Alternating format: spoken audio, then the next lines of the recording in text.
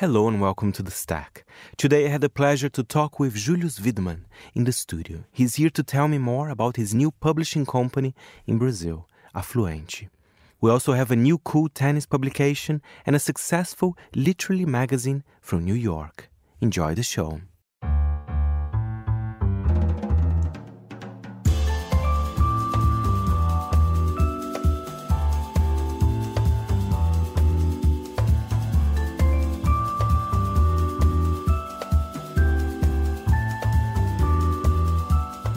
From Midori House in London, this is The Stack, 30 minutes of print industry analysis, and I am Fernando Augusto Pacheco. Some of you might recall Julius Wiedemann here on The Stack talking about Taschen books, but now he relocated to his homeland Brazil to open a new publishing company of books that represent Brazilian culture, together with his business partner William Baglioni. To tell me more about the titles, the publishing scene in the country, here is Julius with more. After living 23 years abroad, I decided to move back to Brazil. As I always joke, I'm doing the full program, like marriage, kids, and everything again. But in the meantime, I also looked at the Brazilian landscape for culture and so on, which heavily depends on subsidizing, whatever comes out, almost everything, I'd say. And I thought, there's an opportunity to do things in Brazil. And I'm very excited to be there. São Paulo is a very cosmopolitan city. The city that adopted me, and I adopted the city as well. So I'm happy to be there and still connected to the world. That's fantastic. And I love the idea that you wanted to do something for Brazilian culture. So tell us about Afluente, right? This, is a publisher in a way, but it's perhaps more than that, right? You're right.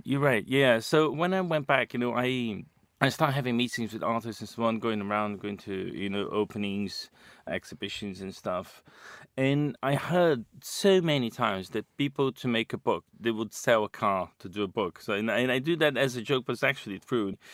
And I thought, it's not possible in a country that has such an incredible creative output and incredible creative professionalism, from advertising to photography. And, we have icons these days. And I was just last week at the Design Museum in London, and there's these, the Havaianas flip-flops, for example, in this kind of this honored window that they put like all the best things in the world. And I tagged the advertising guy who built the brand, Marcelo Serpa from BBDO in Brazil, another icon in advertising. But when you go to the art scene and so on, it's very hard for people to get published and to get things out. And my school, which is Taschen, was always about books. And I thought, I think we have an opportunity to do more than that. So creating a more streamlined production and giving voice and an opportunity for people to publish things and to create products that have a heavy cultural, let's say, bias, for the lack of another better word. And we're getting there. So we just launched. We're very happy. We have now 4 titles, but in mid-September, there's a big art fair in Rio called Art Rio, and we're going to launch about 20 titles. That's fantastic. Well, before you tell me the titles, is your idea, to do this for the Brazilian market, or you also are thinking about the international market? Because I know, you're Brazilian, but you worked internationally here in London as well. What's your kind of priority, or perhaps both? Yeah, I'm in a learning curve. After being an executive for over 20 years, now I have to learn how to be the entrepreneur, or have to bring it out of me. So the exercise is to launch it in Brazil first, so as we did. And then after a year and a half, we definitely gonna go abroad. And because our system is a lot based on doing the products on demand.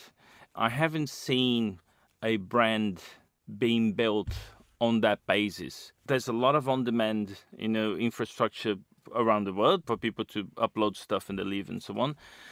But there's no brand that has been built based on that. And this is the idea, because it's very efficient. The whole system is very efficient. We plug a lot of suppliers and we plug tools.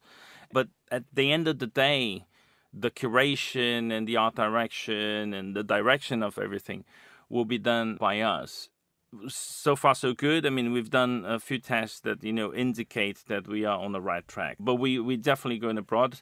Next stop will be the UK, and continental Europe as well. And, I'm here in London, thankfully, to talk to some people that want to invest as well. So fingers crossed. And we have to work really hard now, but we're very positive. But it's going to be an international brand for sure. And I feel as well, Julius, I mean, you're living there now, but I think, Brazil's image was always being strong, but I think it's kind of returning. There is something. I think there's been a period that perhaps Brazil was a bit forgotten, had quite a terrible image in ways, but I think that's changing step by step. Yeah, so and so we hope. So we hope. We were born there, so we know how hard it is to come from a country that has a lot of ups and downs, and I think that we were. It's so funny, when you believe in something, then we started creating Afluente in the middle of the worst government I think we've ever had. Especially for the image of the country, and especially to culture, and especially to the understanding that we are in the 21st century, So from all the problems that we've had, we kept moving on. And I think today what is interesting is that, I had this opportunity the other day. I went to the Brazilian embassy in Berlin. And these guys, they're telling me that they can't cope with the amount of demands from the German government. They want to talk to them. They want to do exhibitions. They want to publish things. They want to do more. So everybody seems to be understanding that Brazil has moved on from that phase. And so we hope for the next elections and so on and so forth. So it's an still unstable country, as many parts of the world seem to be these days.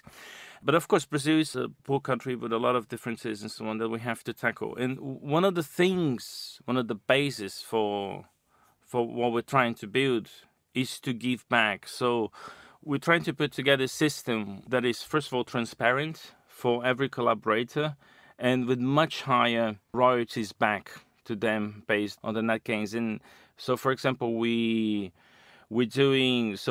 talking about image, for example, and I think what is fascinating is that the indigenous communities, for example, that have suffered so much for many years, and we found this extraordinary photographer, Renato Soares, and then this guy has been photographing indigenous communities for about 38 years. He's photographed about 100 communities, and we're launching our dream project now. So it's the first encyclopedia of all ethnicities in Brazil. It's going to take us 20 years. It's our life project and so on. But it's so important, actually. But it is. Yeah. It's amazing that we know Yanomamis and we know Kayapos, and so but when you go beyond that, we simply don't know how rich these cultures are. And so at Art Rio, for example, we launched another 3 titles. So we launched one as a model, and then we will launch another 3 now. And we're hoping to have, by the end of next year, about 20. And there are about between 270, 280 ethnicities in Brazil. It depends on where you look at the country, and about the same amount of languages as well. Wow. And we just know so little, and to have a space for people to have access to this kind of information and to think for themselves how important these things are, I think is extraordinary. But I'm not doing this alone. I'm counting on the collaboration of a lot of great people that I'm kind of tipping over, and I think this is what motivated me to move on, especially my partner, William Baglioni. He's a guy that has been heavily involved in this art scene in Brazil, especially street culture and contemporary urban culture and so on. Tell us about the titles. You said that there's about 20 titles that will be released in the next months. Besides this amazing book about indigenous ethnicities, I really want to read that one. Tell us about which other themes are you working on or titles? Yeah, so we're trying to now to have as many subjects as possible, kind of to communicate how far the brand can go. And so we have gastronomy, for example, in Brazil. So we have a lot of seafood in Brazil. So one book is going to be about that. We publishing a book with an amazing chef, Janaína Rueda, who runs now a food empire, but the way she thinks is really incredible. And she made this bar called Bar da Dona Onça and it became legendary. So we published a book with her as well. So that's the gastronomy side. But then we found this extraordinary, for example, tattoo artist We have a photographer who's traveled around Brazil to shoot these folkloric festivals and so on. So that's another part of it. We have a book about Amazon. I tipped over this photographer, Leonide Principe, and I was like, oh my God, how this guy doesn't have like 20 books. So Renato Soares is another one.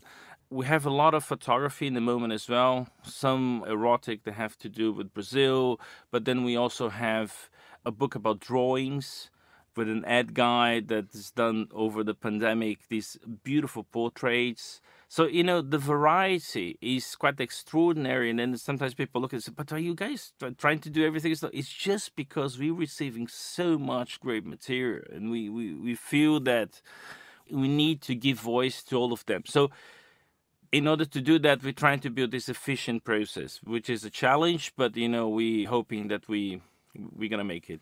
How easy is to publish a book in Brazil? You're talking about the costs, Is it quite challenging comparing perhaps when you lived in the UK or no? What's your view on that? Yeah, I think that the challenge that we have in Brazil is that the workforce is not as trained. We have sometimes less options of materials. But I think this is where creativity comes in. It's like you look at what you can do with the resources you have. And so far, I think we found very good solutions for that. And creating a brand is not just about the quality of the product and so on. It's about what people perceive, what they understand of how they've been able to produce something that was not possible before. So sometimes, of course, we have to contain the excitement and so on because we want to do everything. But I think it's a little bit more expensive there, I would say, but not extraordinarily more expensive. I think it's possible to work with what we have there. And we're very excited because it was much better than we thought. I think this is, if there's an answer to that, I think is in the beginning we thought, is this really possible? We're trying to, if we were launching a company like that in the UK, we would say like, okay, we have everything available and so on. It's a question of money, getting investors, this, that. And Brazil is slightly different. You have to look around more, but we're finding really good solutions. Thank you so much, Julius. Always a pleasure seeing you. For more information, go to afluente.art. Afluente will also be present at International Art Fair Art Rio in Rio de Janeiro, which will take place from the 13th to the 17th of September. We head to New York now to talk with Chiara Barrow and Rebecca Panofka, editors of The Drift, a literary title on culture and politics. Founded in the middle of the pandemic in June 2020, the title aims to feature young writers with long-form essays, short fiction, and dispatches. Issue 10 is just out, and Chiara and Rebecca tell me more about the issue. But first, Rebecca explains to me what The Drift is.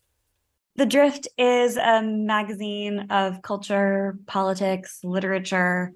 It's interested in providing a fresh perspective and bringing in new voices who want to talk about any number of subjects, from TED Talks to the state of the essay to the environment, politics, the arts. We're a home for new voices, fresh ideas, people on the left who want to go against the grain. The Drift is a venue for all kinds of ideas and all kinds of writers. It's also a place for literature, fiction, poetry, essays, and very short reviews. That's fantastic. And Chiara, one of the things I liked about The Drift as well is I think there's a lot of value in the long form as well. And I've been seeing this trend. I don't know, some people, I think they're quite condescending to young people, say, oh, in this age, people just want to see very quick articles. But perhaps that's not true. I mean, and I think a magazine like yours, represents that, right? Yeah, absolutely. We very much designed the magazine with that in mind, responding to what we felt like was a dearth of venues for really serious, ambitious, long-form writing, especially for younger emerging writers. It's very hard to get an assignment like that. If you haven't written much, it's very hard to know who to pitch, or hard to find an editor at a more established publication that will take a chance on you if you have a really ambitious idea. Most drift pieces are somewhere between 3,000 and 6,000 words. Some are even longer. And we think there's a real hunger for it, and that we try not to underestimate our audience. We make an effort to make sure that drift pieces are accessible and that there isn't a lot of jargon or kind of academic language. But at the same time, we think that readers want to be challenged and want to sink their teeth into a topic and kind of go on the journey with our writers. So it's very important to us that drift essays, which we work on over many months in a pretty in-depth editing process, that they provide a really worthwhile experience to the reader and then also to the writer, who have their work really taken seriously, we hope, by our team of editors, and then kind of have a finished product they can be really proud of and that we can be really proud to share. And Rebecca, one thing that I find very interesting when you go to your website and you say, what are you guys looking for when someone is pitching? I love the honesty there, like things that we're bored, and things that perhaps we're looking for. I think that actually is quite helpful for someone that will start pitching in, right? Yeah, so it's meant to be a bit tongue-in-cheek, yeah. a bit silly. We kind of hope people don't take it too seriously. But it does give you a sense of what we're thinking about and the kinds of pitches we don't want to get. We do really source almost all of our essays and poems and short stories from cold pitches, just emails that go to the general inbox. And so we do want to give writers who maybe haven't gotten the chance to write anything big and ambitious the chance to do that and to pitch us on any subject. And so we kind of give them a sense of our tone and hope they can run with it. Chiara, I know the latest issue is issue 10, right? I mean, that's great. I mean, so the title is still here. Tell us from the business side of things. I mean, how are you planning to grow the title? Do you prefer the kind of organic growth, kind of, people perhaps recommending to a friend? Or tell us, what's the business plan in your mind? This is something we're thinking a lot about right now, especially as we're in year 3, entering year 4 of the magazine. It started in the pandemic. We were kind of making a lot of things up as we went along, since we were kind of launching in a bit of an unprecedented moment. And the pandemic allowed us to devote an enormous amount of time. And at the beginning of the project, our editors were all volunteer. Everyone was pitching in and kind of wearing every hat. And we've been in the process of kind of building out the organization, stabilizing, and making sure that the magazine is something that's sustainable and that can last. So we are a nonprofit, and the majority of our budget comes from subscriptions, but we also have some grants and donations that help us keep going. And we're always in the process of just building that out. But the growth has been very organic.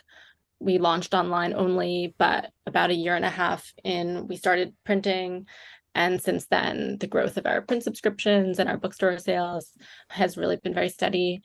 And we're now in Barnes & Nobles around the US and a whole bunch of independent bookstores.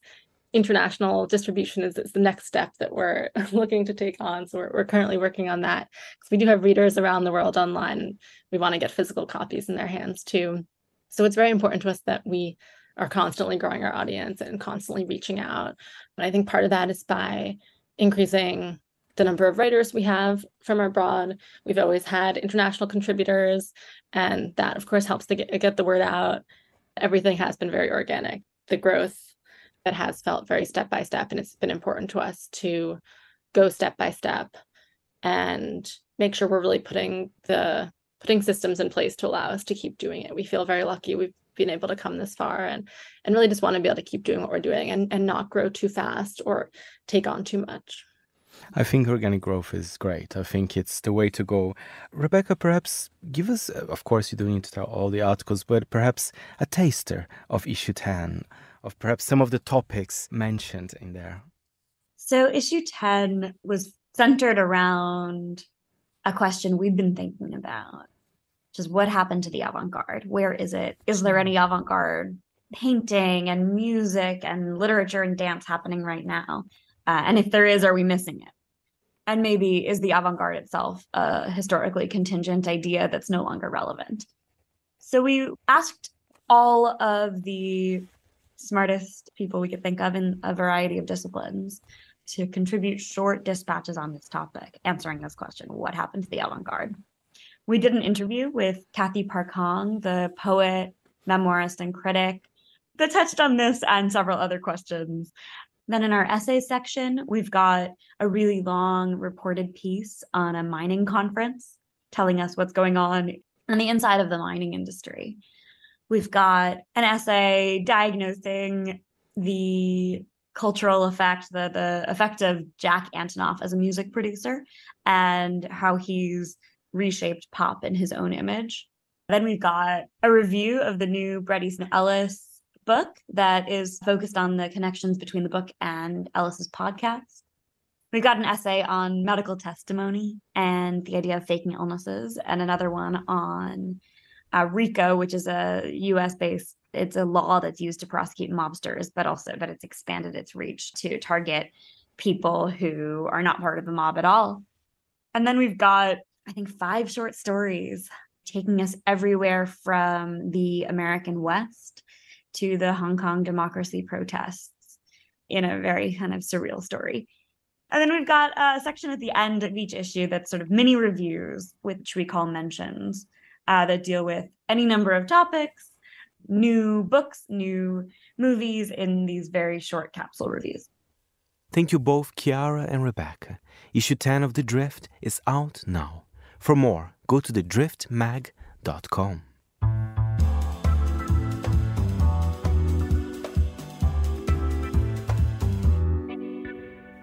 And finally on the show, a very cool new tennis publication. It's called Bagel. Stay tuned to the interview in case you don't know what bagel means in the tennis world. Founded by Stuart Brumfitt, also a former guest of The Stack when he helped to relaunch The Face magazine. The title aims to capture tennis' increasing diversity, influence on fashion and pop culture. Let's hear more from Stuart. This is a personal project, so it feels very different to The Face, which was obviously kind of relaunching a bit of an icon, which came with all of the kind of excitement and pressures of that. But this is me and 2 friends who are launching a tennis magazine called Bagel, which, for those who don't know, is when you beat someone 6-0 or you lose 6-0, depending on which side of the score you are. And obviously it's the shape of the bagel, the 0 shape. So we launched that the week of Wimbledon this year. That's fantastic. And I love the logo, I have to say. And I also looked at your website. You're selling like a sports bottle and a t-shirt. Very wise idea. So tell us, were you also involved with the design for that as well, or perhaps your other two co-editors? Yeah, well, I started off chatting to my friend Julian. We play tennis together. He's a qualified tennis coach, and we were talking about the lack of tennis magazines that excited us. So there's 1 or 2 for sure, but there's not tons, and we couldn't think of any in London, in the UK. So we got together, and then we ended up finding Arno Milike, who's got an agency called Atma as well. And really, I mean, a lot of the visual stuff with obviously input from me and Julian is Arno. But yeah, we worked on it together for, I guess, a good 6 months before launch. But it's very hands-on, it's very startup-y. It's the 3 of us, we all have other jobs, and we're doing it as a hobby and a passion project, really. Well, but you saw that gap in the market. And one thing for sure about tennis, even for people who are not so into tennis, I mean, it's very much part of the popular culture. I would say more and more. I would say it's definitely on the growing side of things when it comes to sport. Is that what you thought before launching Bagel as well? Yeah, we started to recognise there's a changing of the guard, obviously, with Roger Federer retiring. Nadal's announced he's retiring next year. Serena's retired. Well, she never officially retired, but she has left the game. And then, yeah, potentially Djokovic and Murray's fairly soon too. And we had noticed a new generation of players coming through, and now there's an even newer generation of players coming through. And those players, I think, have engaged a lot more with social media and are growing profiles beyond tennis as well. So we just thought it was quite an exciting time to cover this growth of new players. Some of the younger players are more into different sports, so basketball or F1 and this kind of thing. And I think as well, even their fashions and things are a bit more exciting than things were in the past. And we really felt like there were quite a lot of new personalities coming up in the game that we wanted to capture. Who is on the cover, actually? I love the cover. Yes, the cover is Francis Tiafoe, also known as Big Foe, who is the American number 2. He was number 10 in the world when we went to print. And he had an amazing run at the US Open last year where he beat Rafael Nadal, got to the semi-finals, and he had all of America in his grip, basically. He had Michelle Obama came to watch him play. LeBron was tweeting him. He had this huge following and this explosion of popularity. And he's a real personality and really good fun. And we just liked his energy, really. So we thought he was a great start for the magazine, yeah. I think it's a great cover. What's the plan for Bagel? I know you said, it's a little bit of a passion project, but at the same time, the magazine looks great. It looks very professional.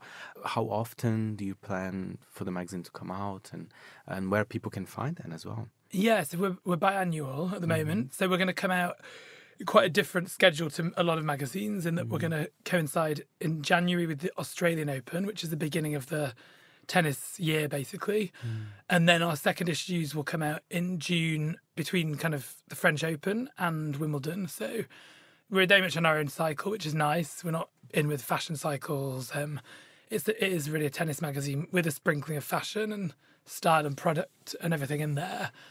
Which is what you like to write as well. So I think it's important, that side of things as well. We definitely wanted to capture this kind of cultural fashion style crossover with tennis. The plan for the future is to feature a lot of non-tennis talent. We know a lot of interesting celebrities, musicians, actors, designers, editors who love tennis, and we want to feature these people. So we're not just covering the professional game, we're covering anyone who's enthusiastic about tennis, really. So I think there'll be some surprise covers down the line, some other tennis-loving talent, basically. I love that, including yourself. So tell me, do you play tennis? Yeah, Is it something you do every week? Or? Not so much. I mean, I wish I played more, but too busy making magazines. But I played tons as a kid. I was in the Yorkshire squads. I played schools tennis, did some tours to South Africa and America when I was a teenager.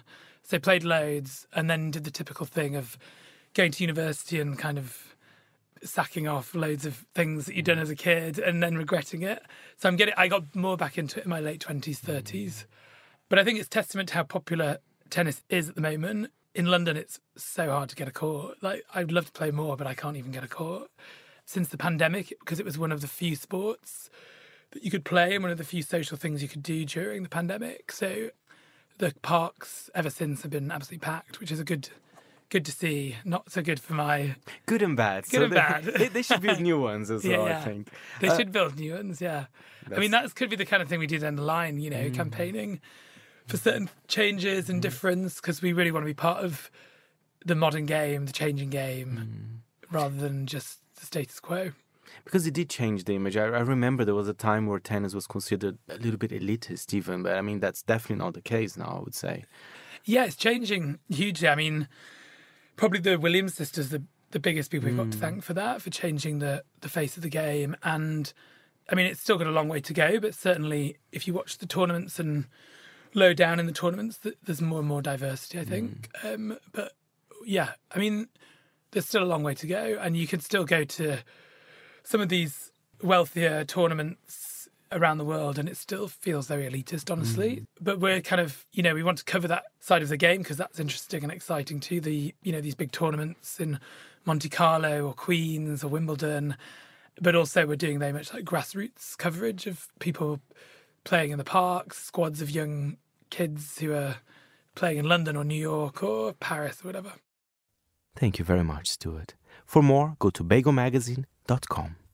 And that's it for this week's show. My thanks to our editor, Jack Jewers. If you have any comments or queries, email me at fp@monaco.com. And remember, we're back next Saturday at 10 a.m. London time. Meanwhile, do subscribe to the show on Apple Podcasts or Spotify. Before we go, a little song for you. Chris Rea, Tennis. You've been listening to The Stack. I'm Fernando Augusto Pacheco. Until next time, it's goodbye from me.